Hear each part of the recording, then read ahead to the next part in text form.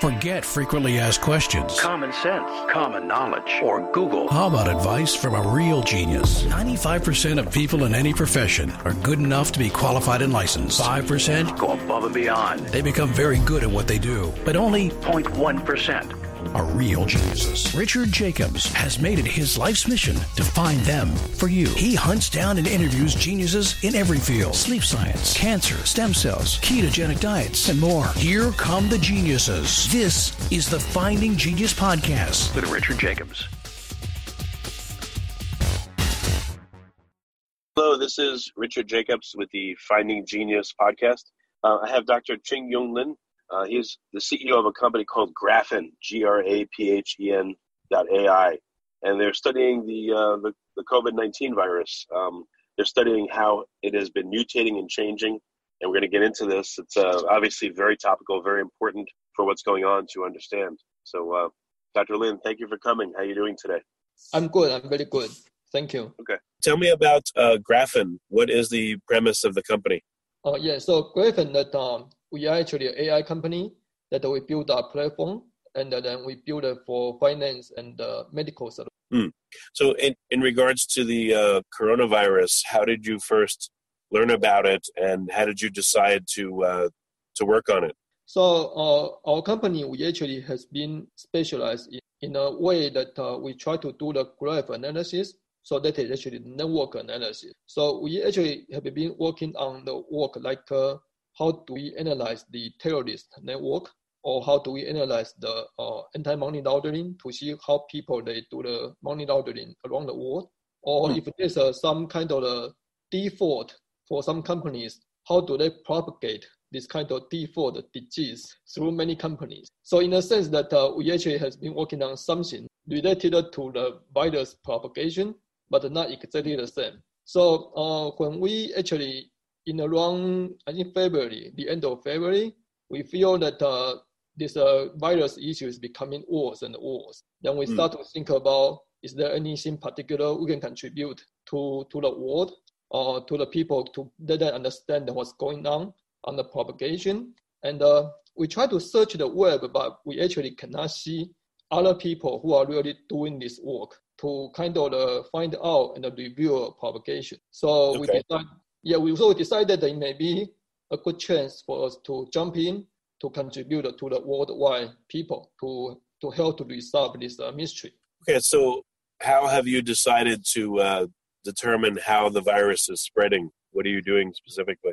So I think around the time we actually found out that the worldwide research lab, they actually have been start collaborating by contributing the whole gene sequence of the viruses they found. So they include about more than like 30 countries, and I think about at that time was around near 200 viruses were already being sequenced. So most of these labs, they just submit their sequence to organization, and then they share that for each other. So then I try to apply the membership to get in to look at that, and then they give me the membership to look at to download the result. So so from the gene sequencing, then we actually has a good opportunity exactly finding out how the propagation goes, because that when the virus they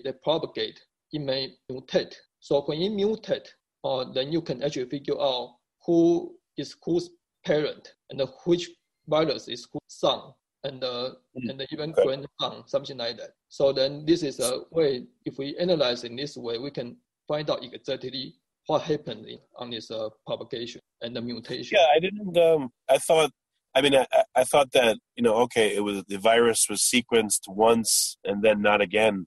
But you're saying that different countries are sequencing the virus and they're finding mutations of the original one, and you're using that to make a map of how the virus is changing in the different countries? Yes, because that the mutation is a very important indication about how it changes, like who changes to whom. So as long as we can have these mutations points changes, then we are able to understand what's going on. So that is a very critical Okay. So what are you noticing so far about the coronavirus? How is it changing? Are there any patterns? I think the first thing I found out is about how many changes it actually happened. I was a little bit surprised at the very beginning about the number of the changes. So for example, at this moment, there are about 1,700 viruses that are sequenced. So those are actually the number of the viruses being doing the gene sequencing by the labs. Okay. And then among these 1,700 viruses already sequenced, there are about 900 different types of the viruses right now today. Wow. How different are they? Do they appear to have like one mutation or many mutations? And are you seeing branches and trees and families of variation? Like what does the variation look like? Can you hear me? So the variation actually, can, right now there are about, I think some of the bigger ones probably have about 15 points that are mutated, that are changed. Okay. And in terms of how these changes, they will change the way the virus function. There's no kind of there's nothing is already known about which change can cause what. Well, can you tell by the now that the virus has been sequenced, can you tell what the genes in the virus can do?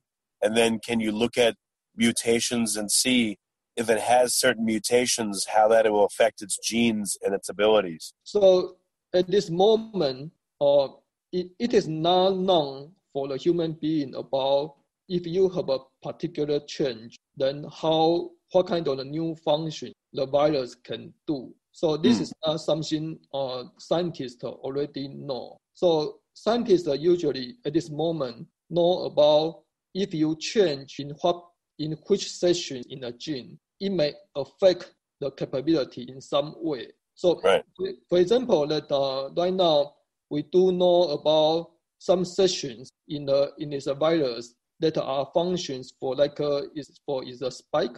So spike are the one that try to kind of hang on to the human cell. Okay. Right.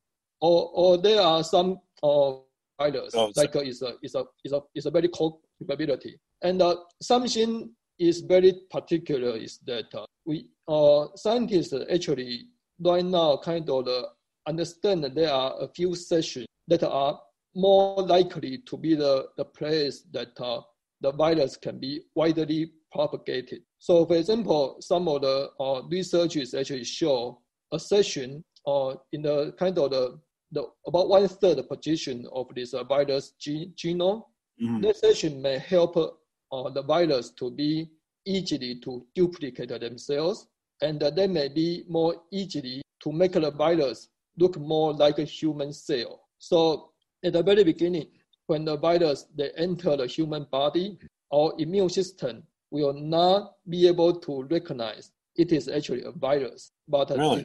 It can be just mistaken that you're seeing changes in the capsid surface proteins and then in the spike proteins that it uses to enter cells as well? It is not actually on the surface of the spike, because it's more like the spike or surface are the one try to cling to the cell. Okay. Right. So it's more like the capability portion. But in this virus, that there is a possibility is other parts that are responsible for duplication, like for duplicate, because virus they actually enter our body, then they try to duplicate and they try to grow very quickly inside our body. Okay, so some part of the gene are responsible for this replication to duplicate itself to keep growing. Mm-hmm. And there is a theory is that some portion of this virus gene they are responsible for this duplication. And in the previous study in SARS, actually it was found out that if you try to change one point in that particular portion of the virus, then its duplication capability can reduce to only 10%. Okay. Of what SARS can. You know what's interesting? What do you think are the trade-offs So the virus is adapting and changing, but if it gets better at hiding from the immune system, does that mean that it loses some other ability? I would think that there are many trade-offs as it changes. I'm afraid not necessarily, because that if so, for example, like what I just mentioned, the SARS situation, if you change one point, then the way it duplicates itself can change a lot. Yeah. So similarly, it may be possible just a few points changes that actually create this coronavirus, the COVID-19, was only just a few changes that actually created this capability today to be able to be highly propagated. And lately, we actually also hear some of the things about some virus, about some virus that are popular here in New York. People may lose their taste at the very beginning. Okay. But we didn't hear this kind of theory in the original viruses in Asia.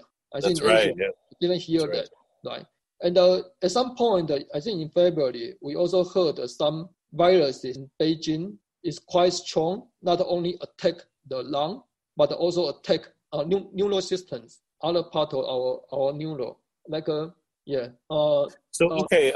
Can you, when you look at the virus in various countries, are all the viruses evolving along the same path, or are they evolving very differently depending on the country? We actually have been seeing that viruses right now are developing country by their own. Okay, so but as the virus progresses in a given country, like in Italy, are you observing how the virus is changing? And then in the US and then in China, are all the viruses in these countries changing in the same way, or they're all changing differently? Different. Are they all becoming worse or becoming better? Like, how are they changing? Are they all just, do you think they're randomly changing, or they're all becoming a certain way? The change, the mutation is random. Doesn't seem like it. But do you think, okay, so the end goal is the virus, as it mutates, do you think it's becoming more virulent or less?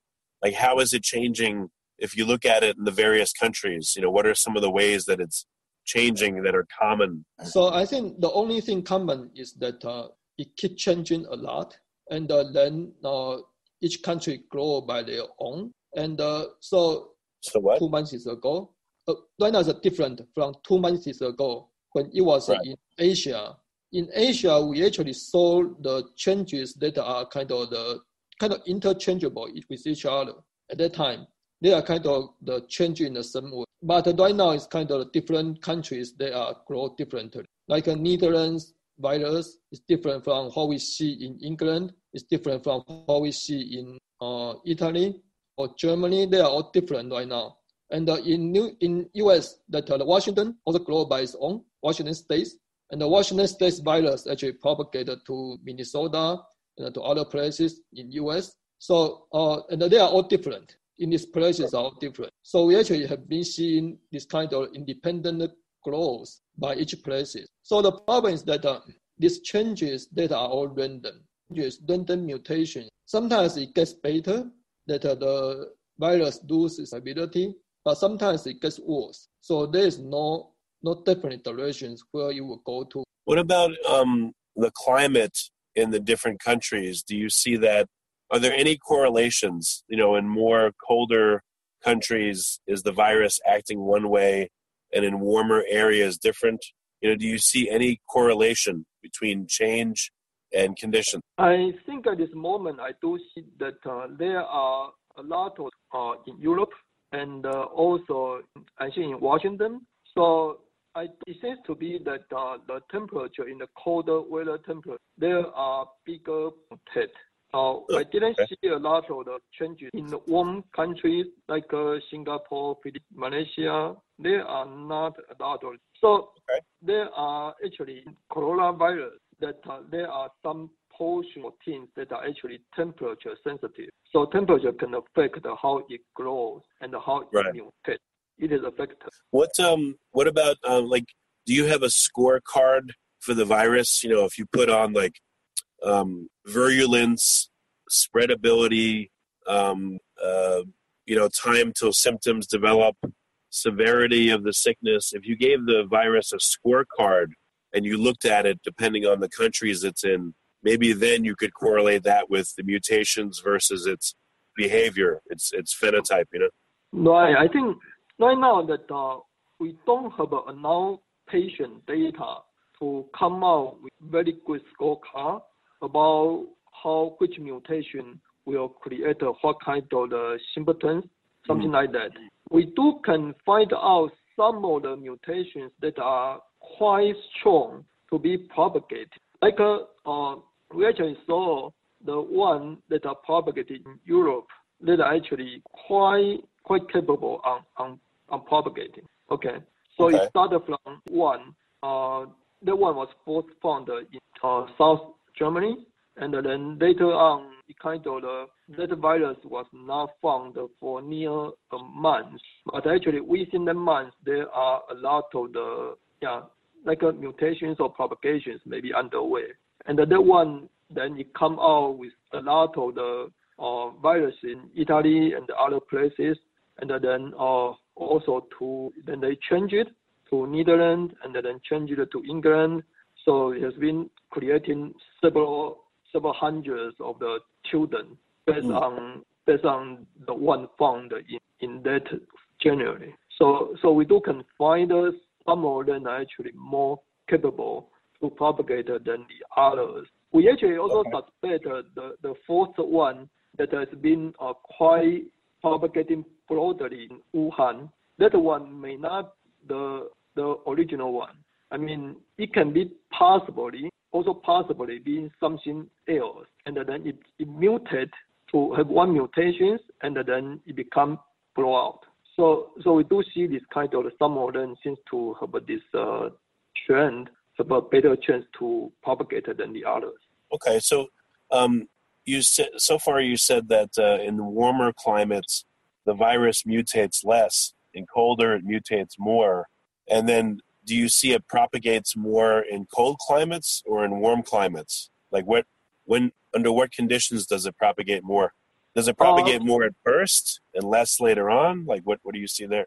Right now in warm countries, I think we don't know exactly it's because of the weather or because they didn't test that much.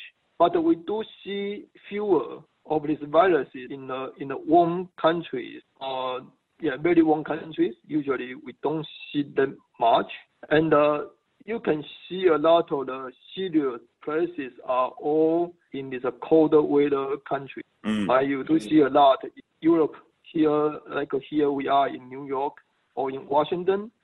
We are all more serious than the other places. That's what we saw. So those are some patterns we do see right now. What about I'm in Austin, Texas, and it rained here a lot recently.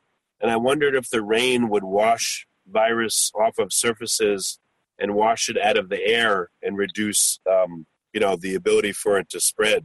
Any thoughts there on climate? If there's rain, like a rainy season going on anywhere or a lot of rain? From understanding so far is that this virus, there is its capability depend on like a temperature. So temperature is one factor, but the humidity, I haven't seen it as a major factor. If you think about Washington, actually, Washington State is quite a lot of rain in winter time, and it doesn't stop. The virus doesn't stop in Washington. Actually, propagate a lot. So maybe Austin has a running coming out, but we don't know how helpful the run is. A lot of the situation, it might be from some kind of human to human contact. So it depends on how close each person is, and that may be a major factor rather than the one heavily in the air. So although there are some research saying this can be airborne, but it may not be that decisive factor. So where do you see that the virus has undergone the most mutations, and what does that seem to tell you? Like, is it cold climates? Is it a particular if it's been in a certain place for a long period of time, does it mutate more? Like, where are the most mutated forms right now? So the most mutated form right now they are mostly in Europe. So in Europe, that mutate a lot. A lot of reason is not because of the mutate in the environment, but it's because it has been going through so many people. So virus, the major mutation is actually in our body. So in our body, then they try to duplicate. And then when you try to duplicate, there's a copy and a paste. So when they copy and paste, sometimes it goes wrong. So that is actually the major place that it will mutate. So the more people who got infected by this virus, then the more likely get the mutation. I see what you mean. So in the U.S., there's maybe 70,000, but in all of Europe, there's, I guess, maybe a couple 100,000. So there's more mutations. Yes, the more people infected and the longer time it is being propagated, then the more mutations it will create. So that's why that the mutation number actually kind of a good estimate about how many were already infected and about how long it was already being propagated. So it actually is kind of correlated to the mutation points you can calculate. So it's actually a very good indicator about how long these viruses are really already being in one place. What about over time? Do the mutations seem to happen at an even pace? Or do you see that they happen a lot in the beginning and then they slow down? Any data there? It actually accelerates. We actually see the mutation speed become faster and faster. Is it because more and more people are infected? So there actually is a lot of danger. So this type of virus is not, it is not something like, okay, if I just keep it growing, most of my population got infected and they were immune to this and then you are gone. This is not true. This type of virus, actually, if more and more people get infected, you can create more and more mutation. And the more mutation, it can have a different capability. It can also possibly cause machine to be useless. So your machine, sometimes you target on something, but if you change too much, then your machine can be not useful. So that's why that the virus, this coronavirus, COVID-19, need to be contained. It cannot be just keep growing. Keep growing will cause this type of issue that can have a even bigger problem to human, to the mankind. So that is actually important. We have been seeing the mutation speed is faster in the last month. Is it faster because it's faster, or is it faster because there are more chances for it to mutate because it's in more people? It's faster because of more people. Okay, I see what you mean. It's more chances, right? Yes, every time it infects somebody, it has a chance to mutate. Okay, I got you. Correct. So what are you hoping to figure out with your analyses? I think the most important one is to try to figure out which mutations can cause what problem, and then try to point out if some mutation may already impact the major functions of this virus, then we can have some warning signals to the world to understand that there are some serious things coming out. Or another thing, like if we observe a place, there's a lot of the mutation already happened, but in that place, there has been very few reported cases. Then that must mean that a lot of people are already infected, but the government didn't do announce inspection, so you don't have a much case, but the mutation number actually can tell you that there are actually a lot of huge propagation is already underway. So you better speed up your inspection to contain, to understand who got infected. Otherwise, these people, they just walk around. Because something special for this virus is that it can affect people it can propagate even before you see symptoms. Part of the reason I think was why I said at the very beginning, it can disguise itself to be similar to your cell. So your immune system doesn't attack it. You don't have a symptom yet, but it's already there, so it can propagate. So I think that these are some of the signals that if we see that, then we can figure it out, then it can be important for the people. I mean, in each region or each country. Are there parts of it's an RNA virus, right? The coronavirus? Yes, it's RNA, yes. Are there parts of its sequence that are not mutating? Does it seem like there are preferential areas that are mutating more than others? No.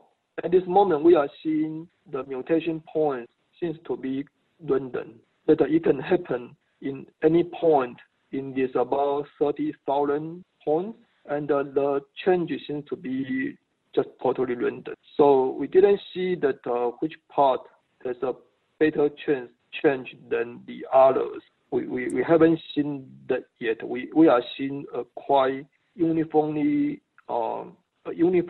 changing pattern all the positions. So that's why those are all possible. You know what would be interesting too is if you're able to get if places are able to characterize the antibodies from survivors of it, and if you map those out, against the mutation map and see how our bodies are responding to the mutations, it would be interesting to look at that too, I think. Right. And so in some places, actually, people are using the antibody test how many antibodies of this virus happen in our blood, and then to use that to be a measurement to see whether you actually get this coronavirus or you had that before. Actually, that is one thing that can be used for testing to go by the history. So right now, at this moment, the most of tests, I think the only recognized test actually right now is to use the real checking on the genome of the virus. I mean, in the potential patients. But in some places, you actually can use this one antibody to check that. And there are also some reports saying some people has the antibody, but later on he may get infected again. We don't know whether that was because the antibody is actually only good for the original virus, but not for some new viruses happen. There's too many mutations, then your antibody lose the function. We don't know that may be true or not, but right. When you get the sequences, are these sequences from virus cultured from people? Like, how do you get the sequences? Where do they come from? When are they done? They actually were collected from people. Those were all the confirmed cases in the worldwide lab. Then they sequenced that, and then they sent to the common organizations to share. So those are not on the culture, but they actually sequence that. Usually they need to grow that a little bit to get enough amount to actually sequence that. So there are something need to be done, but those are all from the patient. Are you getting the case history of those patients too, so you could coordinate the sequence with the case history? We actually so the cases that are from worldwide lab, usually they have their ID, and from their ID, sometimes you can guess who they are from the news report. So they are clearly like for example, Washington, you have a Washington 1, Washington 2, and you have a date on that. And then you also have the patient's gender, male, female, how many years old. Not every virus is patient exact information, but a lot of them, like 70% of them, you have the collection date, you have the gender, you have the age, and sometimes they actually also have information about this is from the cruise, from the Diamond Princess cruise, for example, or the Grand Princess cruise. Right. Right. Or sometimes some people will have some comment about where it was, like a little bit more information sometimes. And we but also if they really want to study this, they should have all the data and the case outcome for every sequence too, because then you could correlate, these people had these mutations and they all recovered, or these people had these mutations and, triple the number of them died. That would make you, you'd be able to figure out based on the mutations what the effects are of the virus in some cases. So it sounds like you True. need all that data, you know? True. We do see that, like in SARS 17 years ago, after that, many papers try to study about how they may affect, what kind of effect they can cause. And at this moment, I think that things are happening so quick, right? For the common data set, what we can see are something like, I think most of them are like hospitalized, or some of them already say they pass away. There are very few that say they are discharged. Okay, so I think that that may be the problem is that if you are really hospitalized, and for example, I saw some report from New York governor this morning that if you hospitalized for this COVID-19, the time you need in the hospital, maybe in ICU, it can take 20 to 30 days. So therefore, a lot of the patients, maybe they are still in hospital. So it's why a lot of the cases what we saw is just a hospitalized if they are being some kind of the note on the current status. I think it actually takes more time to tell on that part, and actually need more. Yeah, I think in each country probably has more data of that patient can be able to further study about which mutation caused what. Are you making your data available, your map of the mutations and everything, or are you sharing this back out? So for on our website, the Graphen COVID monitoring website, actually we kind of sharing the mutation of each virus, and also their location and the gender and the age information. We actually put it there so people can study the evolution tree, and they can search for each country, or they can search based on the date, like what's going on before this date or after this date. They can even see the video animation about how it changed every day, how it becomes worse and worse, for example. So those are all the real data, the true data, and the updated every day to make sure the data is up to date. Okay. Well, I encourage you, if you can, to try to get the patient data for all the samples you have, because then you'll have a very complete database, and maybe include temperature data and any other data you think is relevant, because that would be a huge resource for everyone going forward. I know you've done a lot already, but anything to do to make the data more complete would give a really good understanding of this that we probably don't have of any other virus like this. Right. I think you actually raised a very good point, and it will be on our wish list to try to see whether we can contact the important labs to gather more information and then to correlate. I think this type of the very big data study it can be very useful and needed for the human beings worldwide to fight this COVID-19 virus. So I think you have a very good suggestion, and we will do our best try to gather more information. Okay. Well, very good. What's the best way for people to find you? You said you have should they go to Graphen.AI, and then is there a link to look at the coronavirus sequences, the map of them? Yes, because all the sequences are there. So it's www.graphen.ai/covid.html. Then you can go to our webpage to see all these real sequencing data from worldwide up to date today. So you can see that.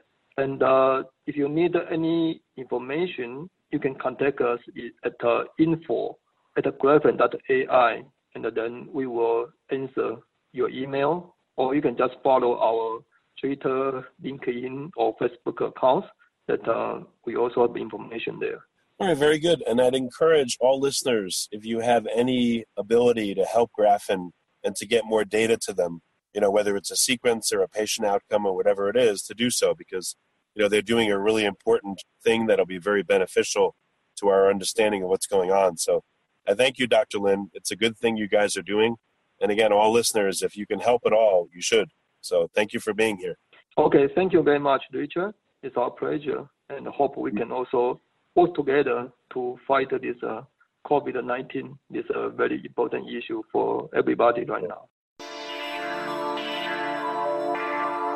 You've been listening to the Finding Genius podcast with Richard Jacobs. If you like what you hear, be sure to review and subscribe to the Finding Genius podcast on iTunes or wherever you listen to podcasts. And want to be smarter than everybody else? Become a premium member at findinggeniuspodcast.com. This podcast is for information only. No advice of any kind is being given. Any action you take or don't take as a result of listening is your sole responsibility. Consult professionals when advice is needed.